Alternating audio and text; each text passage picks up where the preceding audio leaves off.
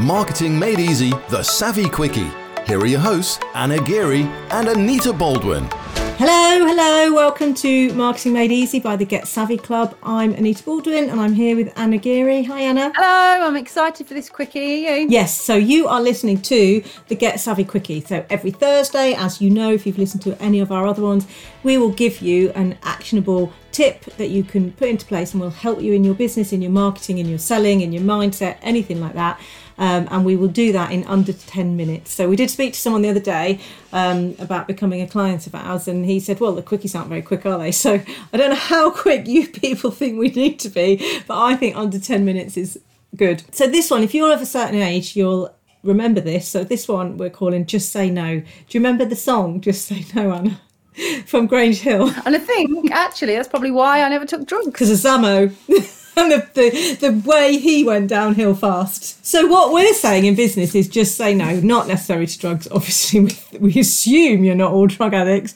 But there are certain things in business you need to start saying no to. So if you're a coach and you've done your ideal client work and you understand, and we're not going to go into why, just that is for you to help you in your business. If you understand that, go to episode 4 if you haven't, or message us and we'll help you with it. But we'll assume, yeah. So one of the reasons to do that is to understand who not to work with. So some people you probably won't get a great result for because they're not the kind of action takers you want to work with. Or, let's pre-qualify people before you speak to them and make sure they're earning the amount of money that will enable them to pay the prices you want to charge. And although it sounds really harsh and mercenary, what is the point in having a big, long discovery call with them if they don't have the money to go on to work with you?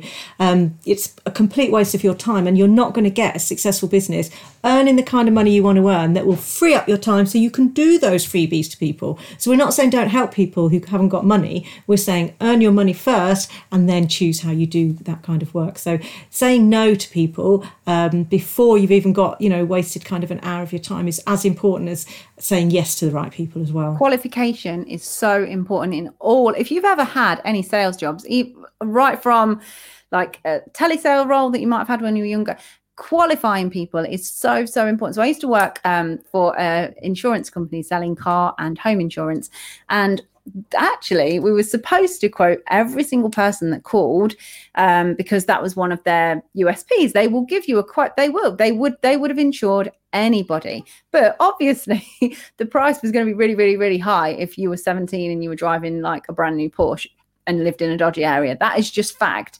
So what we were supposed to do is go through that whole process, because obviously it's data collection as well, isn't it, for the actual company. So we were supposed to go through this laborious 10-15 minutes qualification, not qualification, this quotation, regardless of what the circumstances were, to get the outcome of the actual, how much that insurance policy was going to be. But and some of the better sellers there, the people that hit more of the targets and sold more policies, pre-qualified them, even though you weren't supposed to, just by asking just a few questions to see. One of the questions used to be if they've already had a quote from another insurance agency that was which was always cheaper than everyone else. Not now, but at the time, that particular agent, if anybody had got a quote from them, I'd just say go to them because it's going to be the cheapest. We're not going to be able to beat it. Also, quick questions around, right, okay, how old are you? What's your car? What means that actually I know the quote would be good at the end or not. So that's what you've got to think about in your business, really.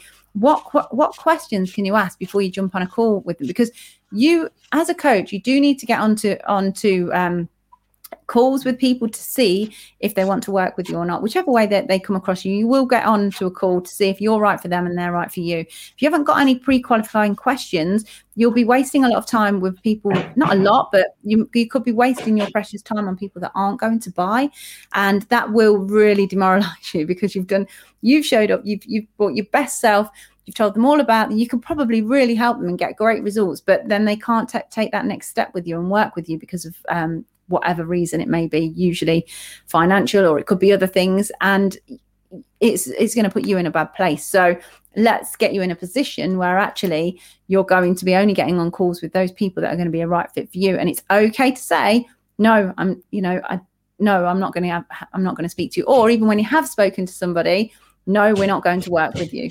Really quickly, 2 other things you should also be saying no in your business to. One is listening to the opinions of family and friends to make business decisions.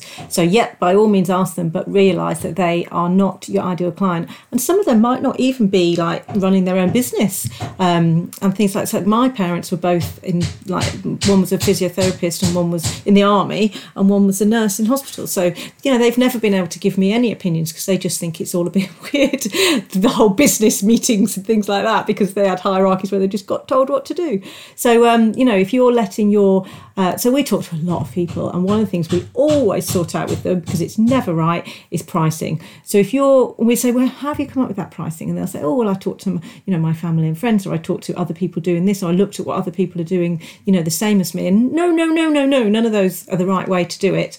There are right ways to do it, and none of those are. So lots of people will do a poll on Facebook or LinkedIn, about their logo or something like that, and that's awesome, great for engagement, not great for making business decisions. So still make your own business decision and have confidence in that, because you know your business the best. And then the other thing to say no to is wasting time in your business. So we speak to loads of people who say, oh, well, I think it's good to go on social media, so I spend quite a lot of time on it, or I've been trying to learn about this and trying to learn about that, and I'm trying to get my engagement levels up, or my SSI score on LinkedIn or something like that. And we, being quite blunt people, will just say, and how much money has that made you? And generally the answer is, oh, nothing. So focus on the things on your business that will bring you money and make you happy, and say no to everything else until you're making the level of money you want, and then you can build in all those other things. Friends and family, they often are just coming from a place of love, and they want some people say, oh, they're jealous, and often they're not jealous. It's just that they are fearful for you, because they don't want you to get it wrong, and so they think that they're helping. But with love, just say thanks, but no thanks, I'm not going to take that on board. I remember when Anita and I had not long been working together, and somebody that couldn't be further from our ideal client messaged me on Facebook, and he was like, oh, I've seen your stuff. Really, what I think you should do is this. And I, well, thanks, but I'm not aiming to attract you to work with. I do not want to work with you. You're not my ideal client. Your type of business that you run is not one that I'd be interested in. So literally, I thought, well, that's actually a good thing that I'm repelling him,